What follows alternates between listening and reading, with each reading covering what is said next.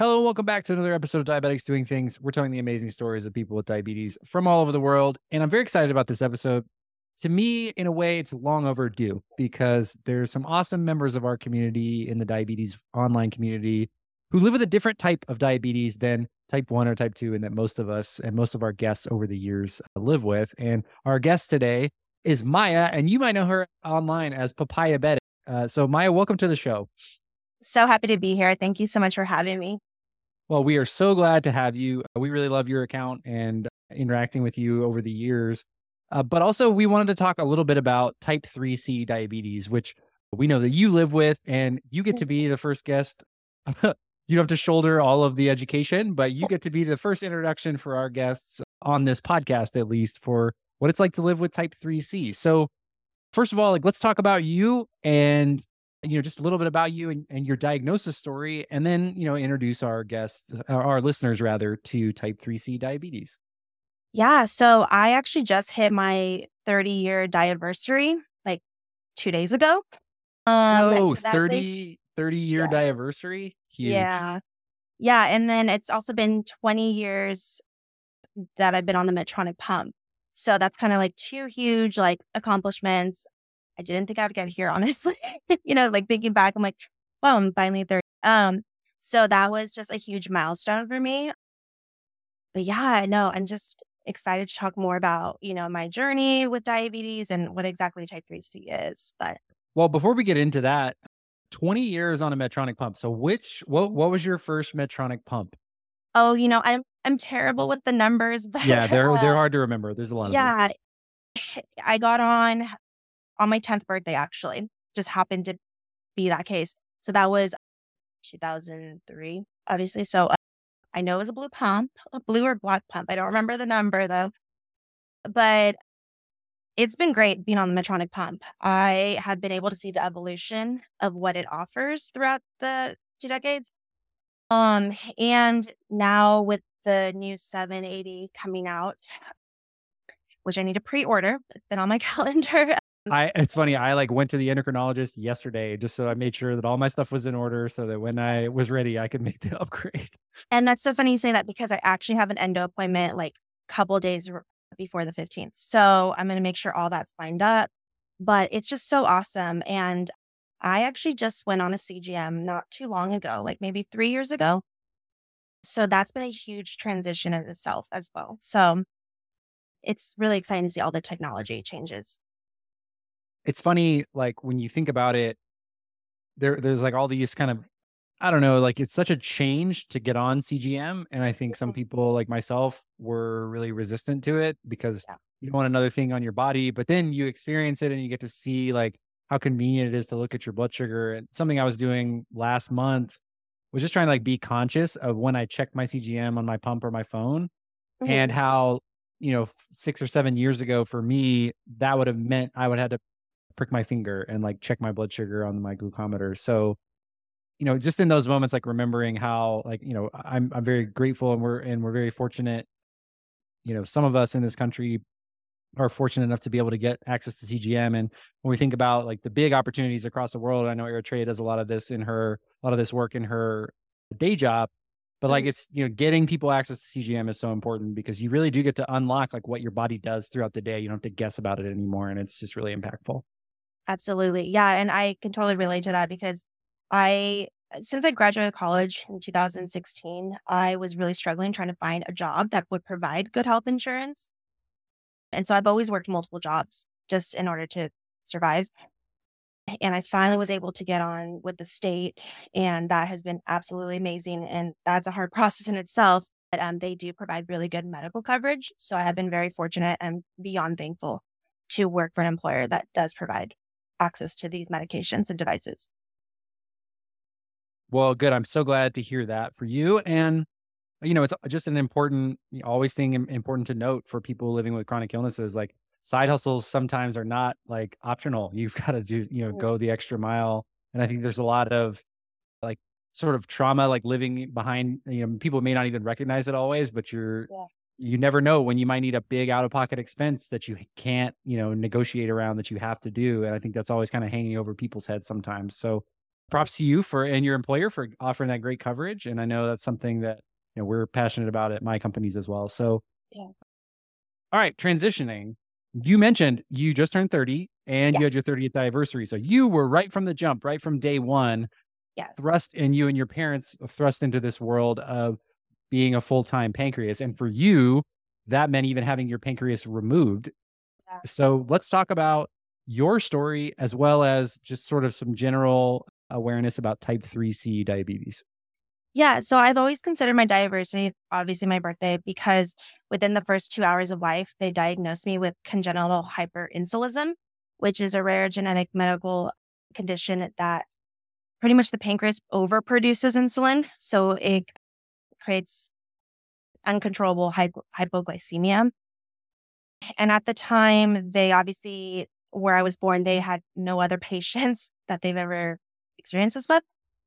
So that was a challenge in itself for my parents. And I ended up having my pancreatectomy done at UCSF, but it did take about 3 rounds of surgery because they were trying to not do all of it all at once because they were saying like, well, if you take out part of it, maybe it'll help. And obviously it didn't. So I had the final surgery when I was 8 months old. So, you know, back in the early 90s, there was like really no technology. So my dad had to be like on top of everything, checking my blood sugar every 2 hours. And with hyperinsulinism, um, especially when you're fasting, like your blood sugars are tanking. So it's like trying to figure out how much to give the child in order to sustain the blood sugars. So the way the doctors put it to my parents, diabetes was kind of like the better option because at least you were able to control it more. Whereas with HI, it's very uncontrollable. But now with technology and certain medical advancements, it is a little better, but it's still a huge challenge in itself. Yeah, no kidding. And I just, thinking without a continuous glucose monitor, trying to figure out where you are, from a insulinism standpoint, like Mhm. that at that time would just be so difficult, especially with not only like pediatric patient, but like a newborn. Yeah. And the challenges with HI is that you are susceptible because you're having these extreme low blood sugars. And when I'm talking extreme, I'm talking like under 30. So my parents would tell me stories like, oh, yeah, you were in the teens, like just crazy low blood sugars. And so you obviously are susceptible to like seizures and other neurological issues that occur from low blood sugars. So children now that are born with it, there is options to get on a CGM. Um, but that's still a huge challenge in order to get insurance to kind of cover that because they don't have that diabetes diagnosis. Right. And within HI, there are several different like genetic strands. The one that I particularly had, that's why I had to have the pancreatectomy.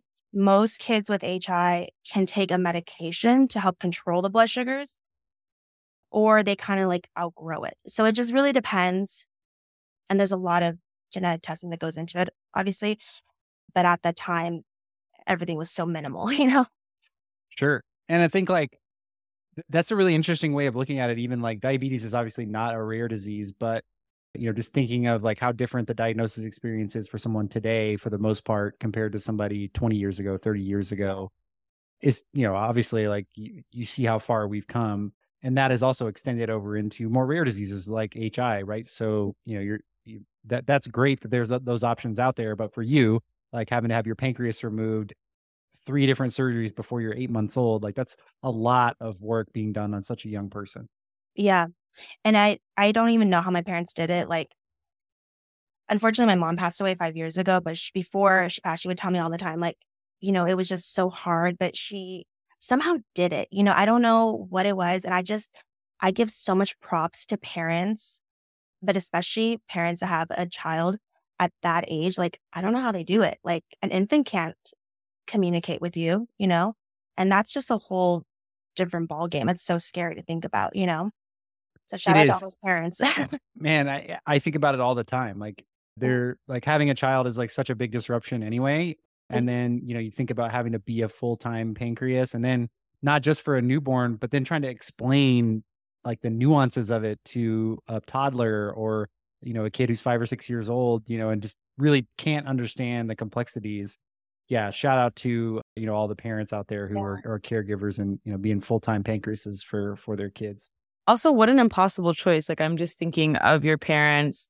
Like, I assume they were maybe younger. Mhm. Their baby comes out. They're so excited. And like, they're being told that they now have to make a decision to like remove parts of that baby's organs. And it's just like, that is so hard for me to reconcile in my mind. So I really wonder, like, and it's so sad to hear that you've lost your mom, because I wonder like how she had to make that decision. And it's like, I am choosing to remove an organ that, yes, is going to make things better, but now my child is going to have a chronic lifelong illness. Like, what a decision. It's like between Yeah. a rock and a hard place. Like, I can't imagine. So definitely props to them. I Yeah. just feel like we can't gloss over that, because it's like, I think maybe because it happened to you, Mhm. it's like you're used to it, you've lived with that trauma, but like hearing Mhm. it right now myself, I'm just like, oh my God, that is absolutely terrifying. Yeah. And I've actually been able to connect with the Congenital Hyperinsulinism International Support Group, which I'm so happy to have connected with them. But I've been just hearing all these stories of these young, like you said, young parents having their first child being diagnosed with this. And it's like, that is just so scary. And like, I could never, like, I don't know how to handle it as a parent, even though I have it, like that is just a huge decision to make. Well, and let's stay on the topic of community as well, because there are a few type 3 Cs that I know in the diabetes online community. And like Jen and Brandon come to mind as two that I am aware of. And, I know that there are others as well, but like, how important is that for you now, like as a creator with your Papayabetic account, like connecting with other people who have like a similar story? Because it's not just diabetes. Like obviously, like we know how important it is, like to connect with people with diabetes and like the impact that it's made for both Eritrea and I individually, both early on in Eritrea's case, going to camp and like having friends with diabetes. And in my case, like, making friends on the internet and, feeling that sort of like welcome spirit when you're like, oh, I don't have to explain this to this person. So talk about what that was like, for you as you're kind of like in the online community and encountering other people who are living with type 3C. Yeah, definitely. So, I mean, I'm just kind of thinking back. I didn't meet another child like me with diabetes until I was 10 years old. And that's like when I went to camp. So fast forward as an adult, I didn't meet anyone else until I met Jen on the diabetes community. And what's so interesting about type 3C is that like my diagnosis is way different, but every person that I meet with type 3C has a very different diagnosis as well. So I learned so much from them. But it wasn't until I met someone who actually had HI that I was like, wow, this is like a whole other ballgame. Like it is so cool to meet other diabetic and then others that are type 3C, but then someone that actually knows what HI is. I was like, that never happens. Like even my doctors are kind of like, I always joke saying that, oh, the doctors give me like the deer in the headlight look because they've never had a patient like me or they've never heard of the HI medical condition. So like to have someone actually know what it's like was I can't even describe that feeling. And a couple months ago, I actually met a family here in Sacramento who had two children that were born with HI that now have their pancreases removed. And I was able to chat with them for a couple hours. And it was just, I can't describe the feeling, but it was just, I felt so happy and understood. Hmm. Yeah, it's like from this like very difficult thing, you can find some thread to pull through. And like, I think when we have those sort of low moments where we're wondering, well, why did this happen to me? And I don't like this. And like, there's no end. It's like, life is difficult enough and I have this to deal with. There's those rare moments where you can really connect with someone. And I think like that's really special. I have only, with diabetes, obviously is not as rare. So I get to meet parents and people and friends and peers and some who have become my closest friends with diabetes. But I think I was thinking back to one of my, really close friends' nephew was diagnosed with type 1. And like just getting to go like sit down across the table with him and his mom and his grandma, just be like, hey, like it's going to be okay. We can connect on that and ask questions and like see the lights come on for them. I know that meant so much to that family. So like, that's such a cool thing. Yeah. And community is amazing. And I think we all need it, because diabetes is so hard and already, but to have someone there that understands it is like so crucial. It's a huge, huge level up. And, it takes like courage to create the space for yourself and to like raise your hand. So you got your account Papayabetic. And we were talking about in our staff meeting, we were calling you Maya Papaya. So I assume that is your nickname. And that's where that came from?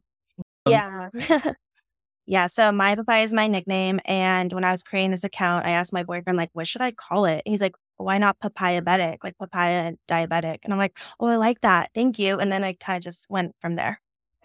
And, kind of what caused you to take that step? Was that something that you just encountered, or, like many people have told their stories of like clicking through hashtags and feeling like, wanting to contribute and be a part of the community. What was that like for you? So I actually just started my Instagram page because at that time in my life, like I had just lost my mom and my brother. And I was just going through a lot, like mentally dealing with two losses at such a close time frame. Because I lost them, my brother in May, my mom in October the same year. So it was just a lot. And so I was trying to somehow just find an outlet where I can meet others like me, and just have something fun to focus on because it was just too much in real life. And so that's where my Papayabetic came from. I was like, well, I want to meet others that have diabetes. Like, I just want to start talking about it, start creating content. And then I connected with Jen and I met others like me, like other type 3C. So it kind of just took off from there, honestly. And it's been fun. Like, I've been doing this now, I think, for 3 years. So it's been cool. It is cool, and I love your approach, and also we can talk about like NorCal diabetes, but I don't want to gloss over like, I'm sorry to hear for your losses, and I think we talk a lot about grief on this podcast and like how adjacent it is to diabetes and like how much grief there really is involved in diabetes as well. So I'm sorry to hear about the loss of your family, and just sending you guys love for that. Thank you, yeah. And what a beautiful tribute to both of them. Like your mom was there from day one with your diabetes, and I know my siblings talk about how that it's impacted their life. So I can't imagine how it impacted your brothers. So what a way to completely like, I don't know. It's really meaningful to me, a person who can take grief and turn it into love. Because what someone said is like, what is grief? But it's from a TV show, but it's like, what is grief but love? Like enduring. Yeah. And like, that is just, oof, I'm going to cry. I got to stop. Yeah. And that's kind of like when I've been able to do these like fun, big moments within my platform, I'm like, I just want to tell my mom so bad because she was so involved in the diabetes community.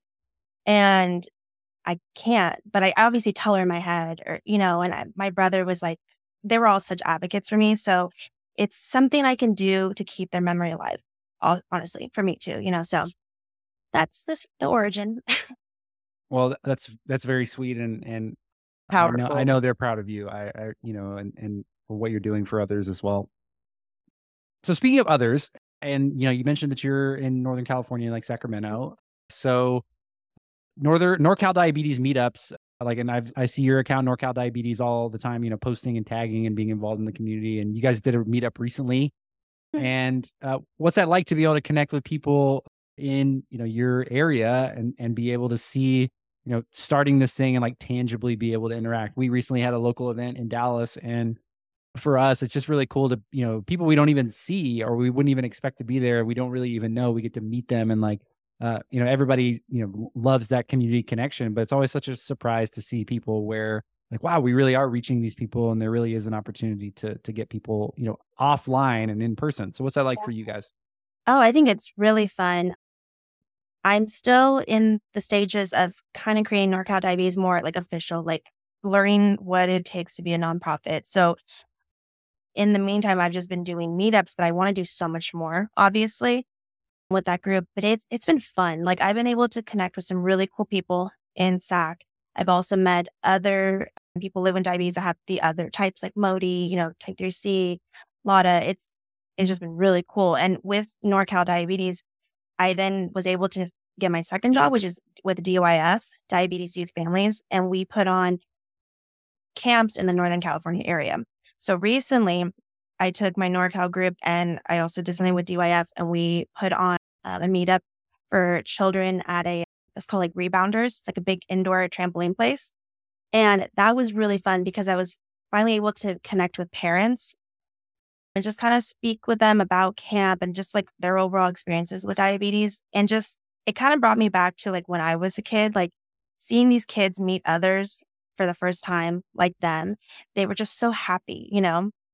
And it's just a very rewarding experience to be able to bring others together so they can talk about their experiences and make friends too, you know? So I've been able to make some really awesome friends past 2 years since I've been doing this.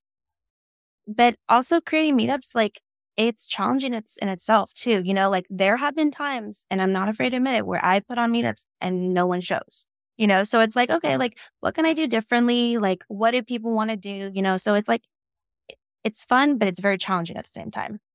It is, and it feels risky too. Like Mhm. excuse me, we were even doing. Wow, I have like the Oh Godfather my voice. God, I What love happened? My it. voice is gone. Batman, your city needs you. Okay, I'm back. But we even talked about on this podcast of like, it's easy for, to look at like social media numbers or like, endorsements or whatever and like say, oh, well, like, Rob and Diabetic's doing things like doing all these things. But we were talking about also like we're just hoping that we could get 6 people at a meetup and Exactly. we had 20 and I felt like I could have been king of the world at that point. I was like, oh yes, like we have 20 people here and like we're having a great time and we're just like Yeah. having coffee together. But it is risky, like, because you never know, like people are busy, they have tons of stuff going on, and it's hard to commit to doing something extra, doing something outside yourself. So Yeah. yeah, We that couldn't I even get a thank you. guy to commit. We couldn't even get the guy to commit. And this is like completely like this is insider tea. So this you're gonna Yeah. get Maya. But like we were there for the meetup and there was this Uh-huh. random guy getting coffee who just was wearing an Omnipod. So I like Oh, walked up to him funny. and I was like, hey, are you here for the meetup? And he was like, no, you crazy weird lady, get away from me. Oh Like my. very like totally had diabetes, completely Yeah. uninterested. So I just thought it was funny. We could even get a guy who was just randomly there to commit, but 20 other people came, so it was totally Yeah. fine. But I will say that fear of like putting something on and nobody's gonna come, like it's like my 5th grade birthday party all over again. Like I sent out the invites. Will anyone ever show up? Because I'm not cool enough. But it's And different when you work with a celebrity, I guess. I don't know, Maya. yeah. Well, it's like, I mean, you're really putting yourself out there. I mean, you put yourself out there when you're on social media and in person. Like, I've had friends that have said comments like, well, I could never do that. Like, what happens if no one comes? Like, how embarrassing. I'm like, well, at least I tried, you know, like, and I mean, like you said, like people have their own lives going on. So it's like, I understand, you know, so, but it's still just a fun experience, even if someone doesn't show, you know? But I love that though because I can work like to me the worst crime is not trying Mm-hmm. and talking yourself out of it. And I've talked about this before, but like I have this book sitting in my office and it's my dad got it for me when I was like 6 years old. And it's like this Michael Jordan book and it's like 100 words long. It's like, it's calling it a book. It's just like, it's a lot of pictures in it or whatever, but it's like, Yeah. I can't accept not trying. And that's like such a big, like inside my heart, like that exists as like some of my ethos. And so when I hear people say things like that, which I do all the time, like, cause people talk themselves out of doing amazing things because of fear and sometimes like really good reasons.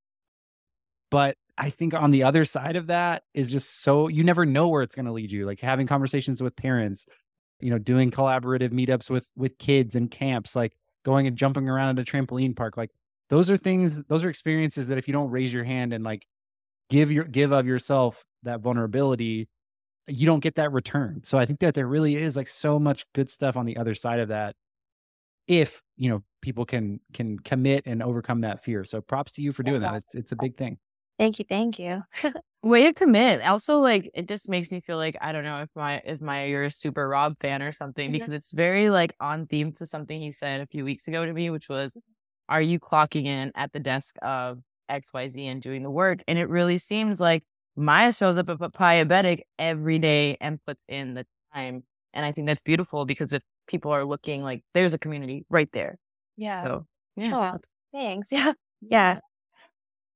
Yeah. So let's talk just a little bit about like, what would you say to someone who is having those thoughts? Like, oh, I want to have this community, or I want to be part of a meetup, or I want to like start do something in my community, like what Yeah. Maya is doing, but they haven't worked up the courage yet. Like, what would you say to somebody like that? And it's funny you mentioned that because I have had people ask me that, like on TikTok, especially.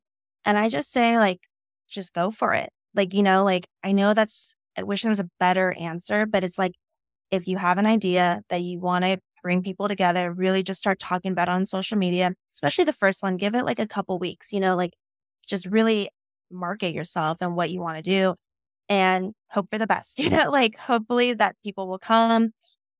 The tricky part is finding venues that don't charge you a lot of money. And I get it. They're a business. They have to do what they have to do. But I think, especially in the beginning, I was like, I don't know if I can fork out like $100 and something just to reserve a table, like I don't even know if anyone's coming.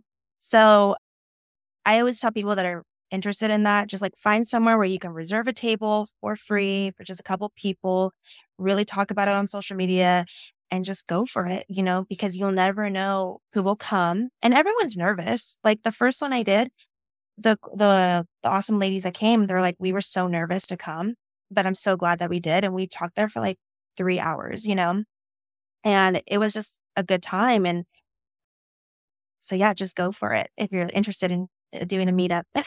Yeah, I love it. I when I used to go to events and speak more often, and some of those are coming back, but I used to tell people like the word meetup, sometimes it's just like people meeting at a restaurant or it's meeting at a coffee shop or meeting at a bar or, a bowling alley or something where, a couple people would just meet or friends would go anyway. So just be the Yeah. meetup you want to see in the world and just, put that out there. And sometimes, again, the word meetup, you'll see photos, everybody looks like they're having a great time. And I think that can be intimidating for some people. But really, it's just like 5 or 6 people most of the time, just sitting around talking, having a good time, and just overcoming their fear, getting outside themselves and being willing to show up for each other, which I think also has a ton of power. So Exactly. here I am, big meetup guy, big advocate for meetups.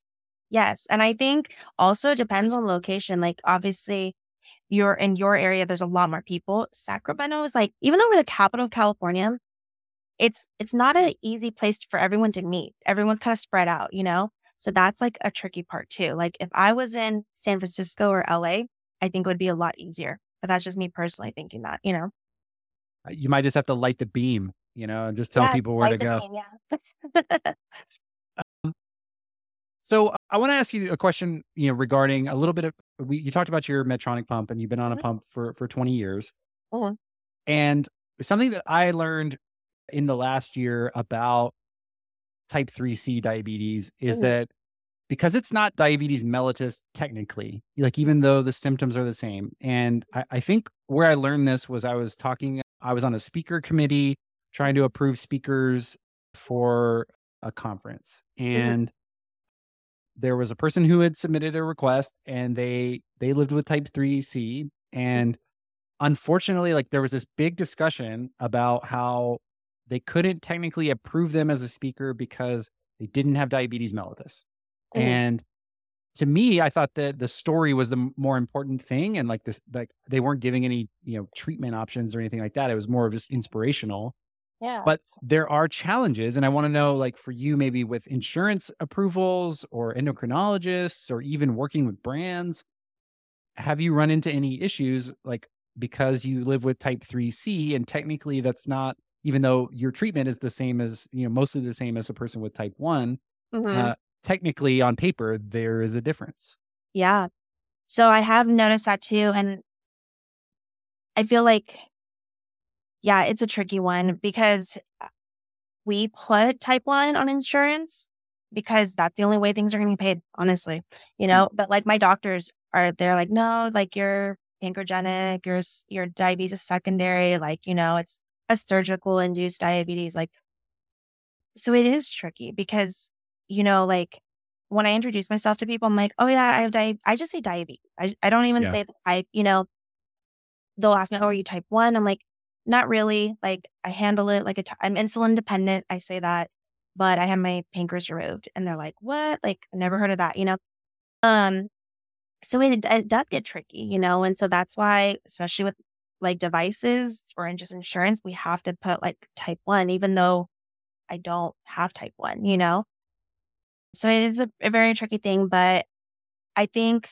including all the different types of diabetes, especially in conferences, like speaking engagements, like I think that's important because I think we can all learn from one another, And diabetes is at the end of the day, we all go through the same thing. We like, we may just have different diagnoses, but we're all dealing with the same types of stresses and issues, especially with medical stuff.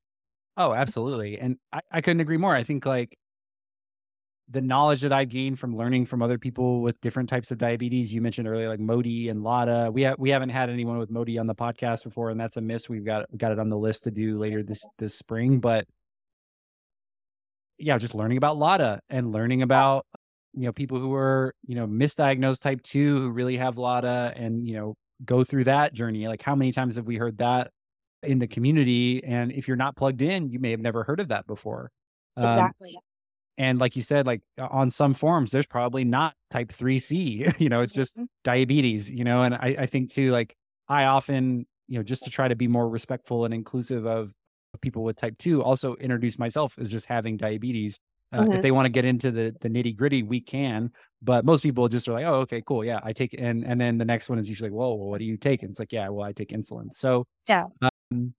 Yeah, it's really interesting. I think to me, like, inclusion is such a huge, it's kind of a buzzword right now. And I think a Yeah. lot of like companies, like whether it's, you know, race and gender or cultural background, but diabetes is inclusive of that. And I think in the diabetes community, it's really easy to like, we're really good about saying diabetes is not a monolith, but Mhm. it's when you put it into practice and you see like there are real hurdles to just getting the care that you need, even Yeah. if you check all the other boxes like, insurance and coverage and access to, the right people to get you the devices that you need, you can still encounter these problems. And, switching healthcare providers, like you said, like different distinctions, like surgically induced diabetes. It's like at the end of the day, you're still required to take insulin. You're still required, to treat and count every carb. Well, Yeah. that's the So loophole. That's the loophole, right? That's why your providers have been able to do it. It's because you are insulin dependent, right? So that's why we're like, oh, we'll just list you as type 1.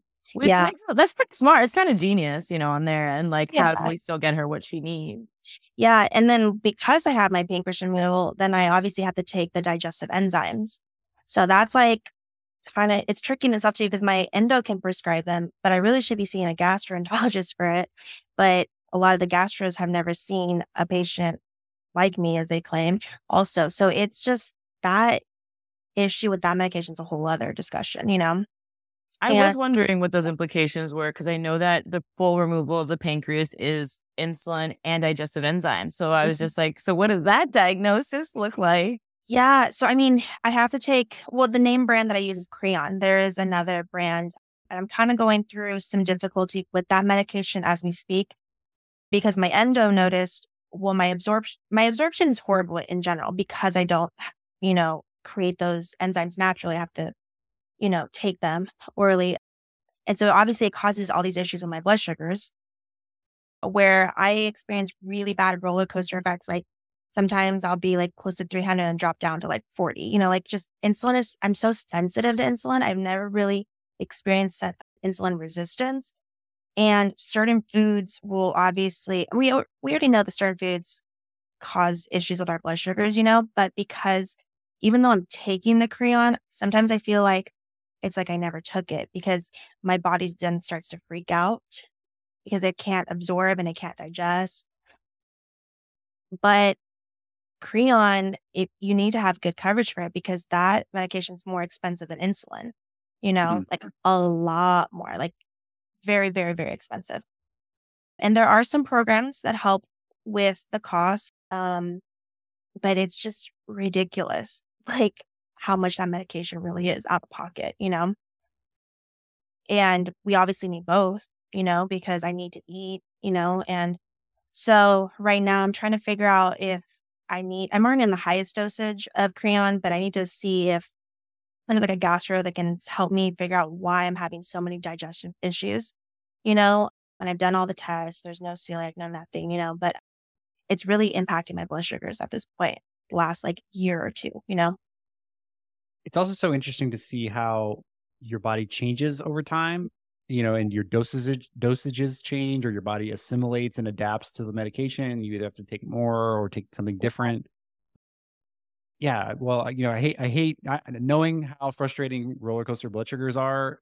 Man, I absolutely feel tons of just sympathy for you having to go through that, and also then having to figure out the brand name or the generic and like all of that. Like, and that's another thing that we didn't even really talk about is outside of being insulin dependent and having to basically live with the treatment of type 1 diabetes, you have other challenges as well. So what does your typical kind of like medication and treatment plan look like?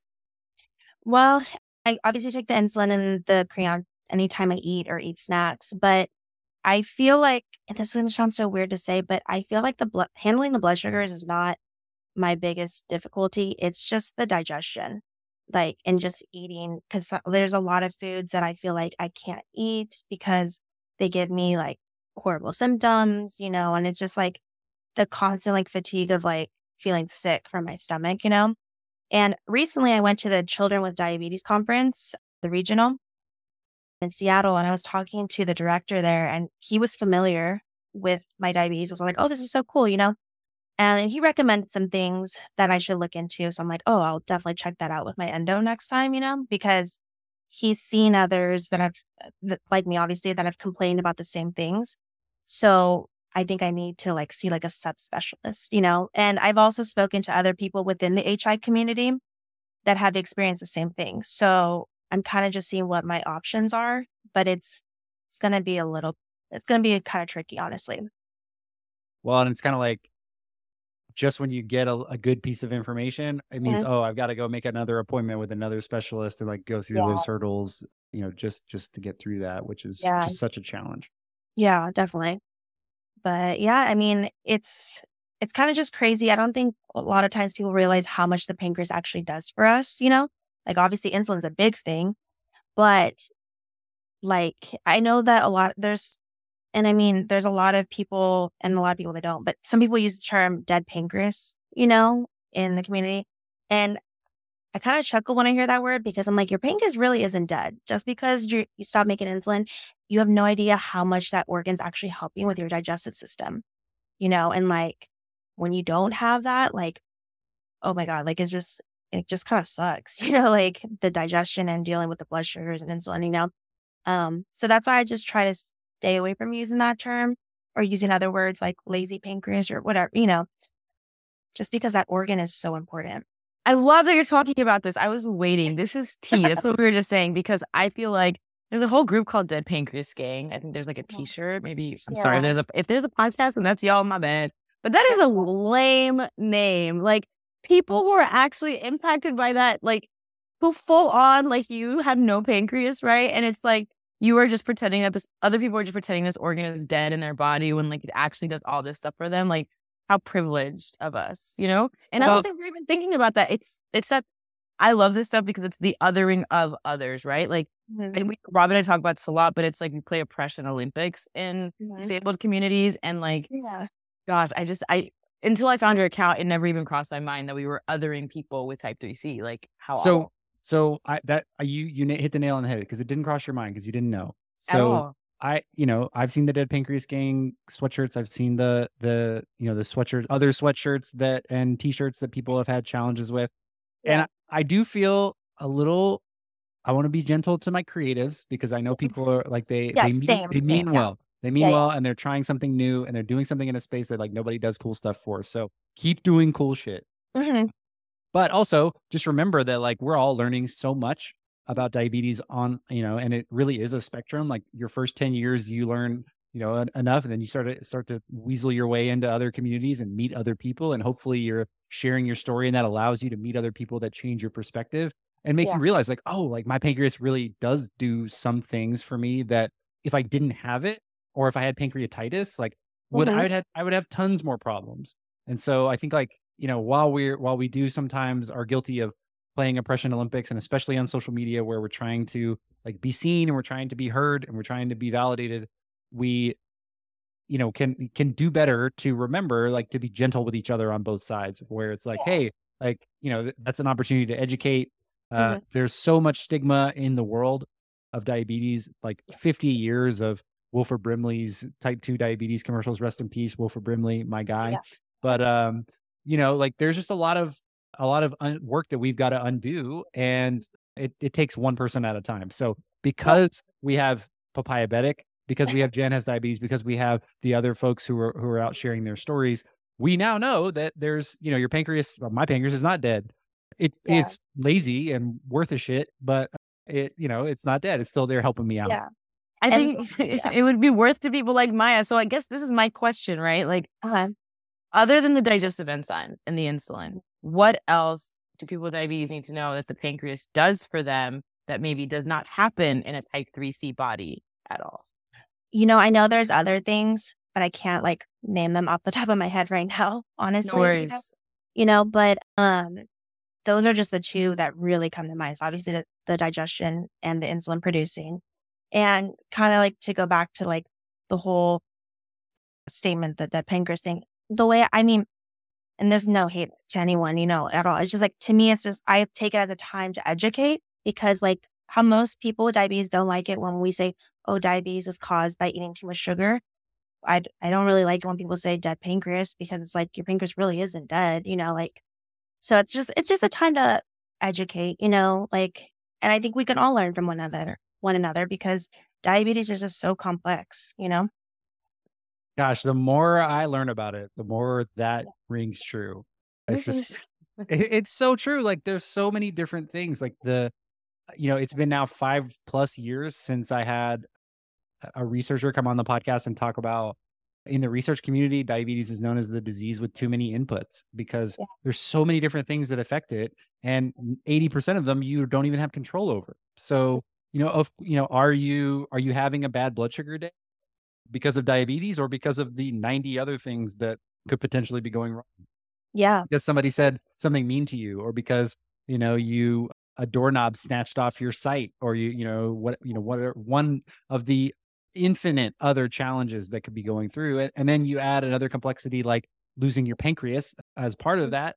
Then there's other things to overcome. And, all of those things play into each other. And it is complex. And, anybody who's dealing with it, or anybody who's taking care of someone who's encountering, whether it's type 1, type 2, type 3, Modi, Lada, or others, and we don't even know like the other distinctions underneath those yet. Like there could be 40 types of diabetes, and we just don't even know yet, because we're encountering so much new research every single day. Exactly. And then like when I think of when I was recently talking to a doctor I was at a conference also for HI, and I asked them like, okay, obviously like at some point I probably will be thinking about having kids, like how does this affect me? And he said, well, you're going to have to get genetically tested to see if you carry the gene, because it's a 50-50 chance, So you either have it, and you have to figure out like, if you do have children, like, are you going to pass on that gene? You have to get your partner to get tested too. It's like a whole thing. So it just brings on a whole other can of worms, honestly, I feel like, Well, and like, what a normal thing to ask, Mm-hmm. I think, again, back to the unintended consequences of trying to be positive. Like, you can do anything with diabetes line, Mm-hmm. while true in some cases, like, is not true for everybody. And, that doesn't mean that there aren't going to be extra complications or extra challenges or questions that you have to ask that are really difficult, when you're doing things like starting a family, which somebody who's more able-bodied might just take for granted. Mm-hmm. Yeah, exactly. I think about that a lot, and maybe this is a little bit off course, but it's just like, maybe Maya, I don't know if you have these frustrations, but gosh, sometimes I dislike healthy people so much. And I can't imagine thinking of like planning a future family and being like, now I have to consider if I'm going to pass this gene on. So what a implication as a woman, right? And so I guess I wonder if there's other implications also as a woman with type 3C, like if there's anything else that you have to deal with maybe on a monthly basis or whatever. Yeah. I can't think of anything right now, honestly. But it's scary to think about. Like, I have to make such a big decision if I do want to start kids, like I have to get tested. I have to get, my husband does like all that. It's just, but yeah, I agree. Like, I think I get jealous more so like when people can actually just eat food and enjoy it and not have issues eating it, like, yeah, like they don't have to give insulin, but they don't have to think, is this food going to actually hurt them and they have a terrible stomach ache for the next couple hours or days, like I get jealous of people that can eat food normally. I relate. Absolutely. Foodie, like I love food. So You guys know what I do to healthy people? What, bro? I cook them on the basketball court on a weekly basis. That's my therapy. I'm just like, you don't know this, but I have this insulin pump and the CGM on my arm, and when I go home later, my blood sugar is gonna fall low when I sit on the couch. But I'm gonna get you now. That's my personal. It's very much like I am disabled and yet I am better than you, healthy person. Jeez Louise, Rob. It's bad. Will the superiority complex ever die? But that's a conversation for a different pod. How much time do we have for this pod? Maya, this has been awesome. I messaged Eritrea on the side. I just said, good pod. This is an excellent This has podcast. been fun. Thank And you so much. thank you for being so willing to share and educate us as well as our listeners on what life is like for someone whose pancreas has been removed and lives with type 3C diabetes. I've learned a lot, and I just am so inspired by you being willing not only to get up every day and do the work to make yourself like live and eat and all of the math and all of the challenges that come with that, but then also to give of yourself and to connect with others and be part of the community and talk to family members. I know, not to, I don't know, this is, I'm feeling emotional even just bringing it up, but I know that your family, just knowing that you can pay it forward to someone else. I know that if they could have met a Papayabetic when you were born, that would have really, really helped them. And so props to you for paying that forward. And I know you're making a huge impact in people's lives. Oh, thank you. That's sweet. Cool. So we've talked about Papayabetic. Yeah. We've talked about NorCal Diabetes. If you're listening to this and you're in NorCal, you got to follow that account. You got to get linked up. And yeah, we would love to do some more stuff with you as well. So Definitely. We'll keep an eye out. And so please link us up if you need us to promote any meetups or things like that, or send something out in the newsletter. We would love to help support. Well, thank you so much. Thank you. Awesome. Well, have a good day, guys.